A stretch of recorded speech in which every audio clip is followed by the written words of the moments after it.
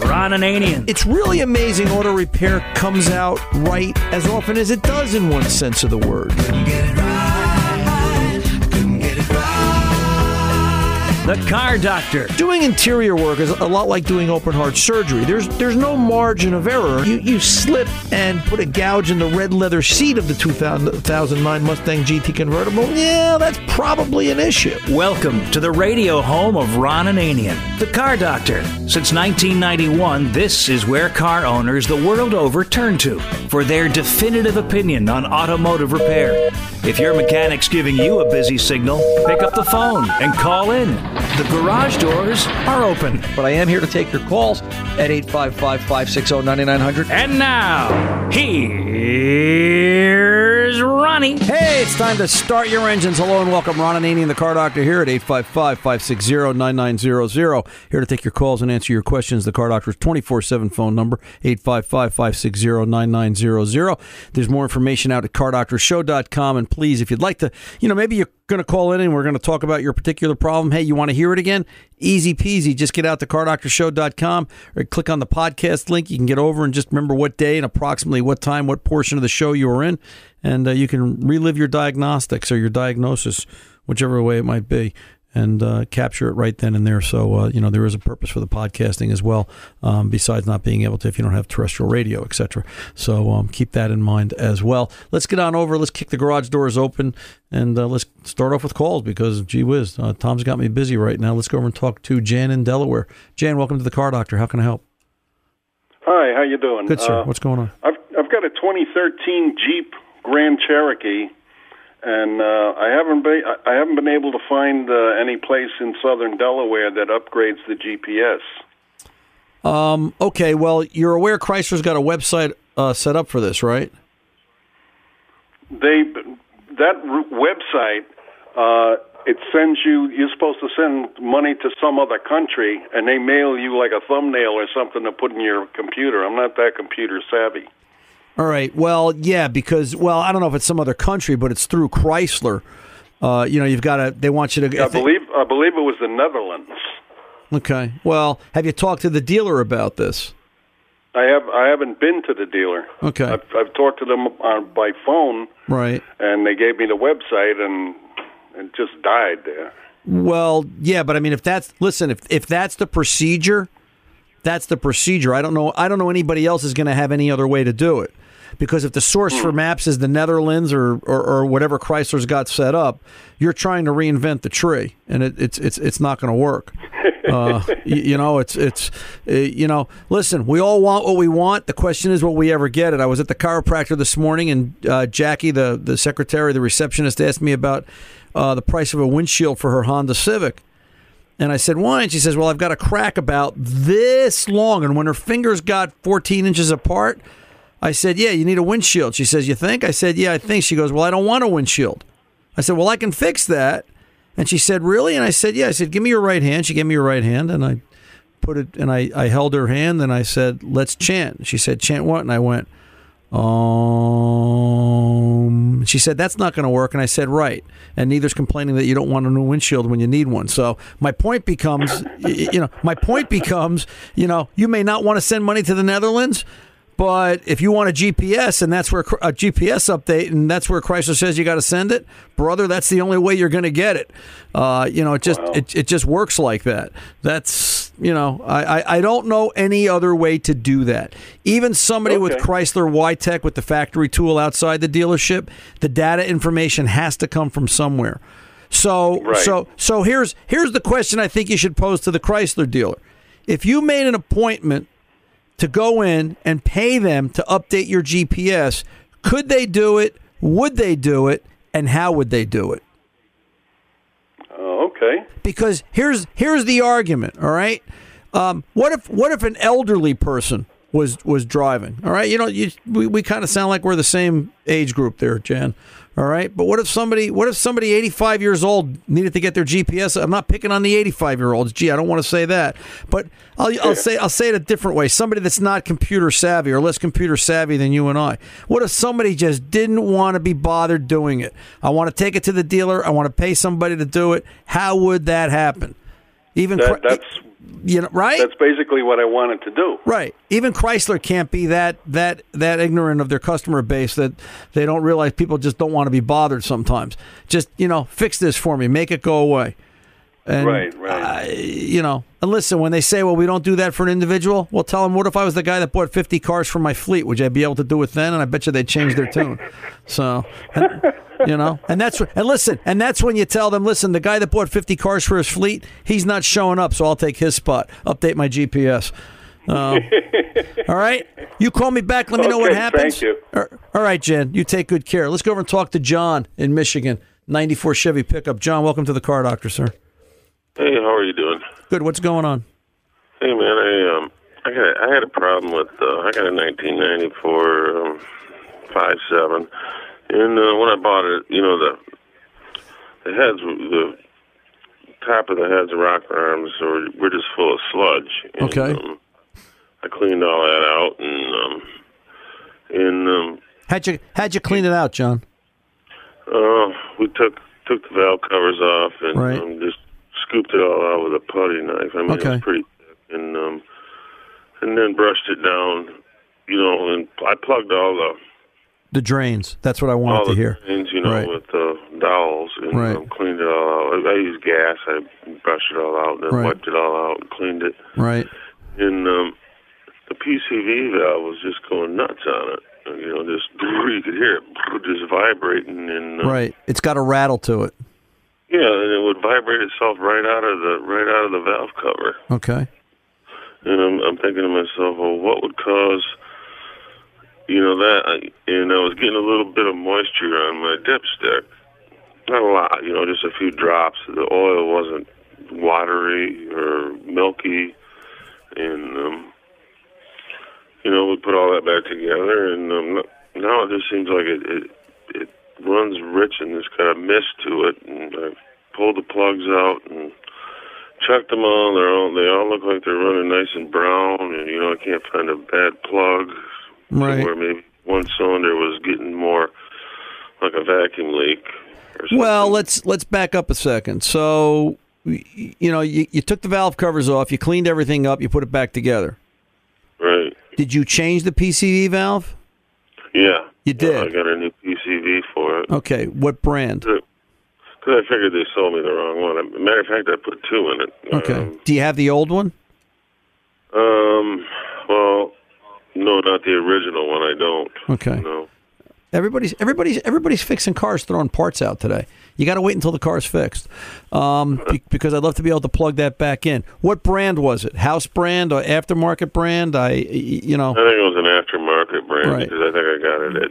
I don't want to talk about anybody's auto shop place, but I bought an auto store brand instead of like a Dalco or why don't we eliminate the obvious? Why don't we go get a Delco or as an original or just a good name brand quality PCV somewhere, and let's start the process there. They're cheap enough.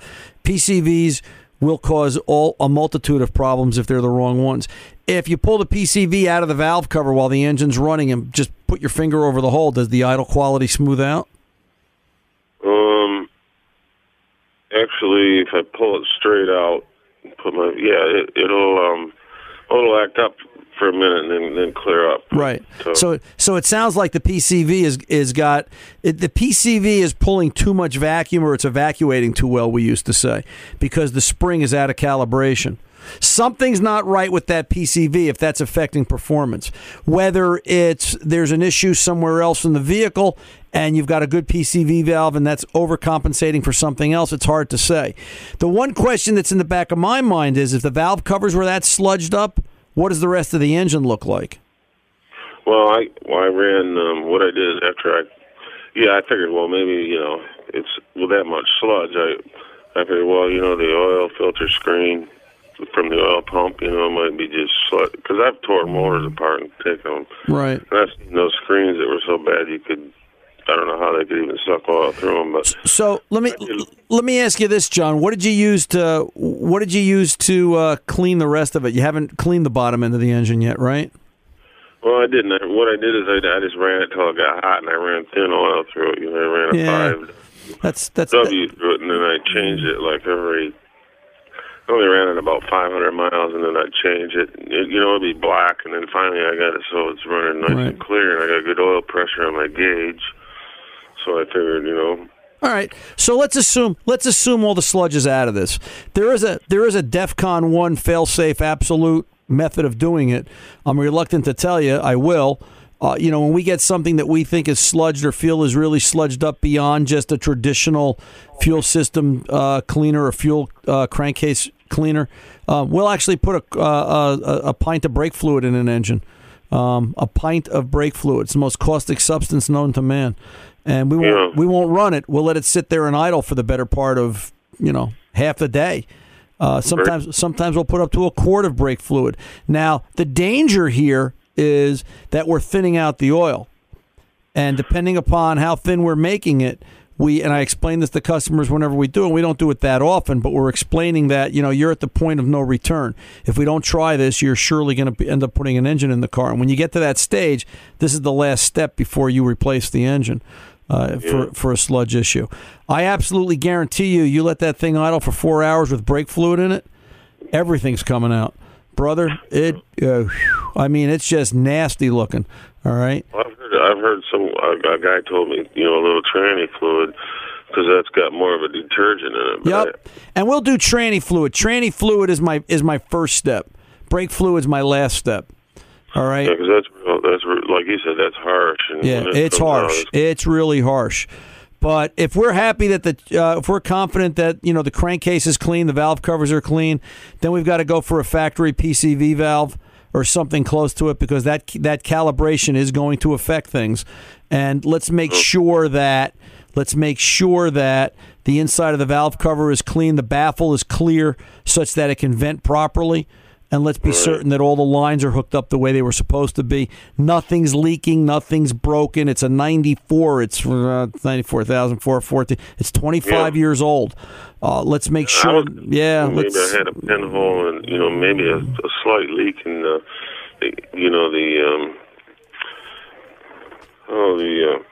intake. Right. Well, and also, if I recall correctly, the MAP sensor has a vacuum line going to it, and they got brittle over time. Make sure that has good, proper signal.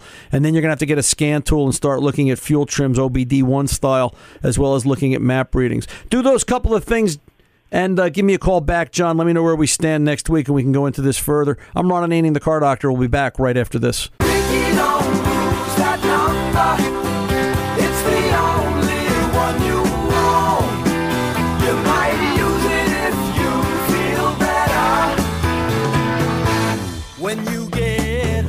Keep Ron's number handy, 855-560-9900, for when you really need advice on your car. Here's Ron. I was wondering, let me talk to Lucy. Lucy, what do you think? I've got Lucy the studio dog, pit bull, in here with me today. Lucy's telling me everything I need to know about cars, folks. Lucy, how smart is Tom? Tom, bark once for... Oh, she's quiet. That means Tom's in trouble. Okay, let's go over and talk to... Where are we going first? Let's go to Dave in Wisconsin. General question about heating electric vehicles. David, welcome to the Car Doctor. How can I help? Yeah, good afternoon. Yes, sir. Say you had a plug-in full electric vehicle, and it would give you, say, a 200-mile range, generally. How do the heater and defroster work, and the AC? Because here in Wisconsin, we need both of them. Right. And how do they work, and what would it do to your battery life? Well, the majority of vehicles, and I wonder this same thing too, Dave. I really do. I scratch my head about this, that everybody's pushing electric vehicles. Here in New Jersey, like you in Wisconsin, we're going to get hit. Well, we're going to get hit with the snowstorm this afternoon. I'm not sure what's going on in Wisconsin. I don't know if it's that far west, but you get snow too. And I always say, it's like that conversation about warming up the car. Every car I have, whether it's 20 years old or 2 weeks old, I still warm them up, 4 or 5 minutes in the driveway, because I want to build a little heat, clear the windshield and so on. Because, driving a cold car with no heat is tough. It's unsafe, too. You can't see out the glass. So to your question, an electric vehicle, the majority of electric vehicles are using an electric heater. And I have to believe, I can't say I know this firsthand for fact, but I have to believe that the cars that use the electric heater versus the ones that don't are going to be shortening the battery life. It's just a matter of physics. Remember the movie The Martian with Matt Damon? Did you see that? Remember when he got in the rover and he wanted to go to the other side of Mars to the just to get somewhere else to try and hook up with NASA? Remember how when he was driving around, and I can't say what he said here on radio, but remember what he said to himself about how cold it was because he had the heater off inside the vehicle and he had to turn the heat back on? Uh-huh. Right. Well, it's kind of the same problem, except we're not going to go dig up no nuclear isotope to ride around with it behind us so that we're all nice and toasty warm. I think it's an issue. Listen, I think the electric car idea is an issue for the masses. I just don't see it. The air conditioning is easy. Air conditioning, it just becomes an electric AC compressor. That's the easy part. I see talk about heat pumps being installed and different concepts for different things, but the point becomes that I think that we have to modify the fleet. I think electric vehicles have a place in the fleet that we're going to modify the fleet. We're only going to have, they said 15 years ago, I think was the time frame where they said if we made 10% of the fleet, this was 15 years ago, if we made 10% of the fleet electric, the price of gas would drop under $1 a gallon because the demand would be so low. So, and I get it. We're out chasing, and I'm not going to open up this can of worms here, but, we're chasing electric vehicles because we're worried about carbon footprint and, pollution to the planet and so forth. But that electricity has to be manufactured somewhere, and, it has to be manufactured in a plant, and that's still pollution. So in my mind, it's an equal trade, if maybe a little worse, a little less, but you get my point. I'm leery of the electric vehicles, Dave, for the idea of heating and cooling. I think they've got their place. I just don't know that I want to count on that as my first call, be all, for everything I need to do. I just don't see it. I think in our climate, the way to go is the hybrid. So you've got a little 3 or 4 cylinder engine that will still produce the heat and drive an AC compressor. I think if I was going to do that, sure, yeah, absolutely. I always think too in terms of just repair. I'm sorry. Sooner or later, that new whatchamacallit thingamajig, wonderful, whatever it was out in the driveway is going to break. Somebody better be able to understand it and explain it and know how to take care of it in order for me to get where I have to go, or I'm going to be buying a new one. And I think that's a big part of it, too. I think that, and this is just general, this is my opinion. I don't know this for fact. But my opinion, I think electric cars are being, sold to us because we'll buy them. I don't know that we need them, in the volume that they're trying to push them out there. I don't think anybody's thought it through because I look at it, the damage to the economy from my perspective, if the internal combustion engine went away tomorrow, no more big oil companies. No, the majority of repair shops are gone. No more, demand for tools. Go ask the guys at Snap-on Tools, Dave, what they would do if they weren't selling tools. What would happen to the state of Wisconsin and Kenosha, right? Think about the issues there if their demand isn't there like it is now. So electric vehicles, I think they're a modification to the fleet, not a replacement of the fleet. But I appreciate your questions and comments, sir, and enjoy the rest of the day. I'm Ron Ananian, the Car Doctor. We are back right after this.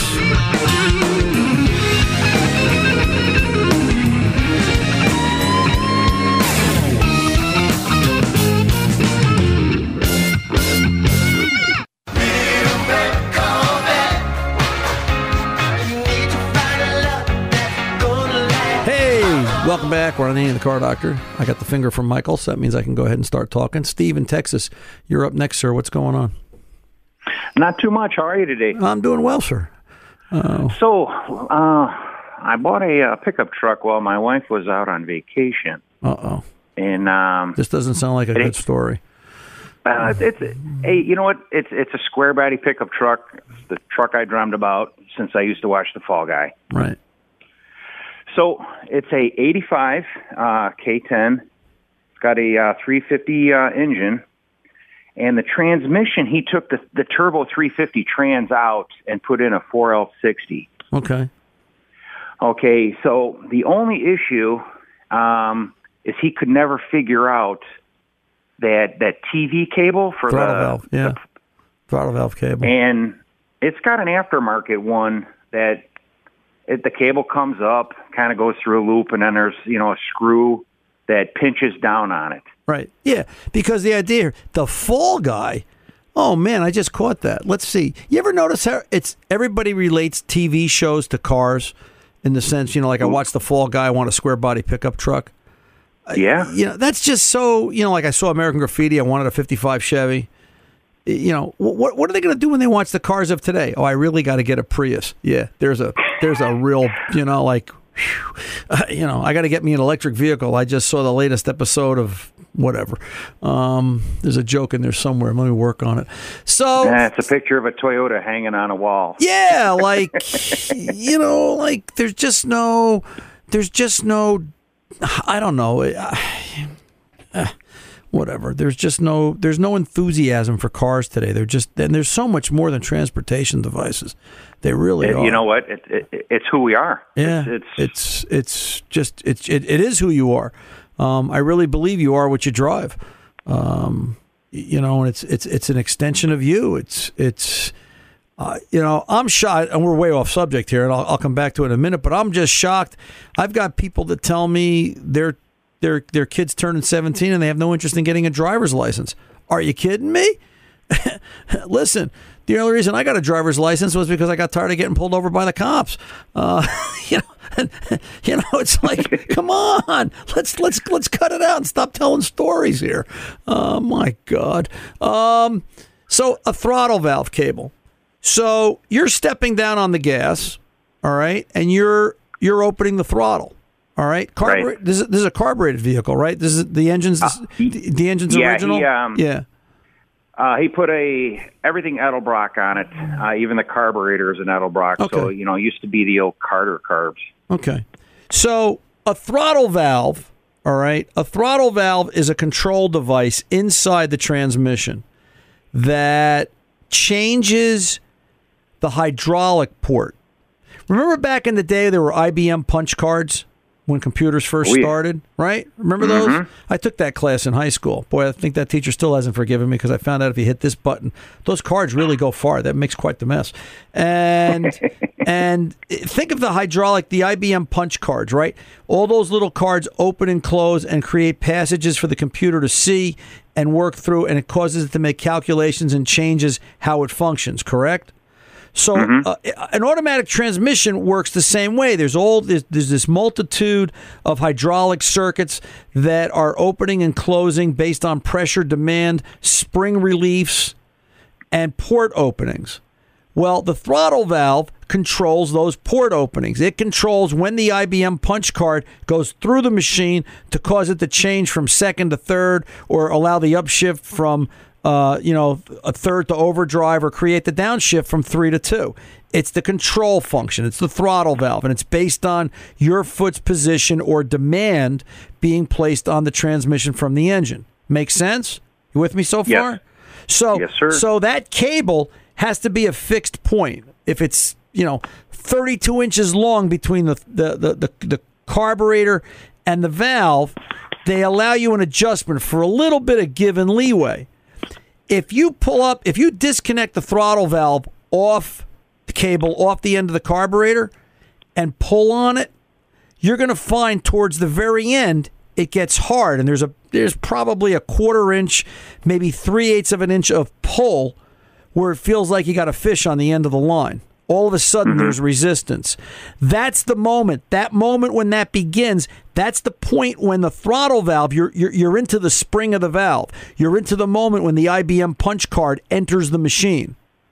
So that's the moment when the ports start to open. Make sense? Yes. Okay? So the adjustment becomes, all right, you open up the throttle. This is the way we did it in the old days. Now, I'm working with a modified vehicle here, so there may be something extenuating that I'm not seeing. But the way this is supposed to work is as you open the throttle, as you approach wide open throttle, you should pick up the spring of the throttle valve, that moment when there's resistance. In theory, when you're wide open throttle, the throttle valve is wide open too. Capiche? Yes. Okay? That's the way it's supposed to work. Now, you can play with this a little. You can bring the throttle valve in a little early. You can bring it in a little late. And it'll change the point of how hard it shifts and when it shifts. All right? Mm-hmm. But if the throttle valve cable isn't adjusted and it never moves, it's like running a blank card through the IBM machine. It never knows what to do. It just sits there and gets at the old because it's confused. With me? Yes, sir. Okay, that's what you got to do. So basically, I had my daughter hop in a truck, obviously with it not running, push the accelerator, the gas pedal all the way down. Well, let's do it this way. Disconnect the throttle valve, the cable from the side of the carburetor. Pull on it, okay? And the reason I tell you to pull on it first is make sure it's hooked up at the other end because the other end is inside the trans. Right. All right? Just because the cable goes into the trans doesn't mean it's hooked up to anything. Somebody else did this. We can't trust them. We don't know if they're doing their job. If they did their job, you wouldn't be talking to me today, right? I mean, I'd be talking to you. Well, I got two other questions. Well, but but you get the point, right? Yeah. So we feel that tension, all right?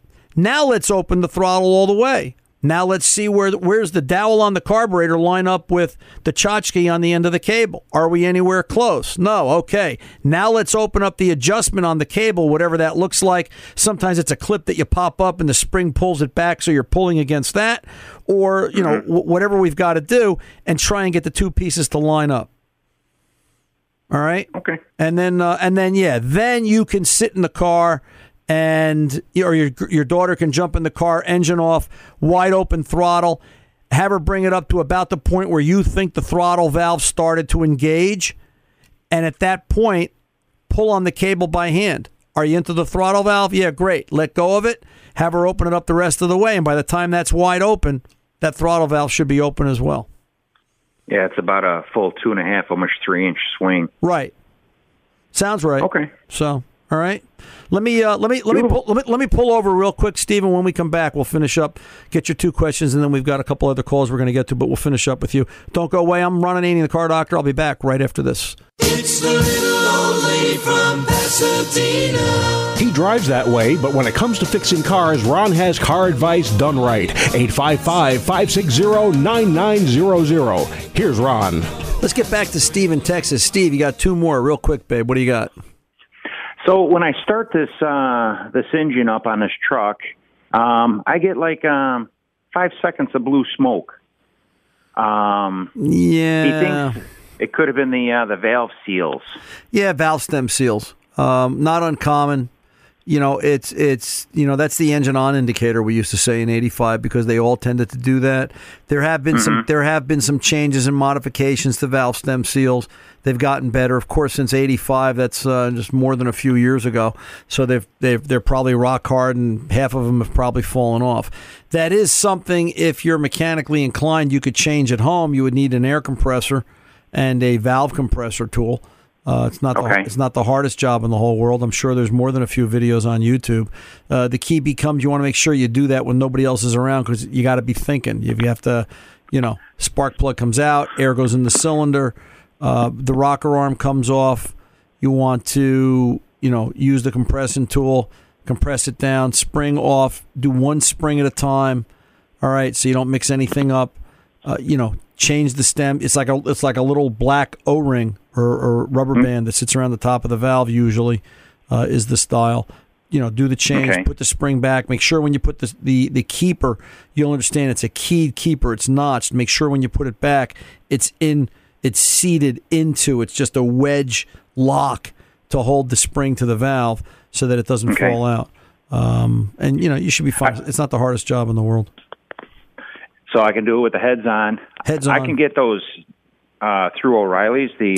O'Reilly Auto Parts will have all the tools. They'll have the stem seals. And like I said, there's more than a few videos out there that you can watch and see the procedure for doing it.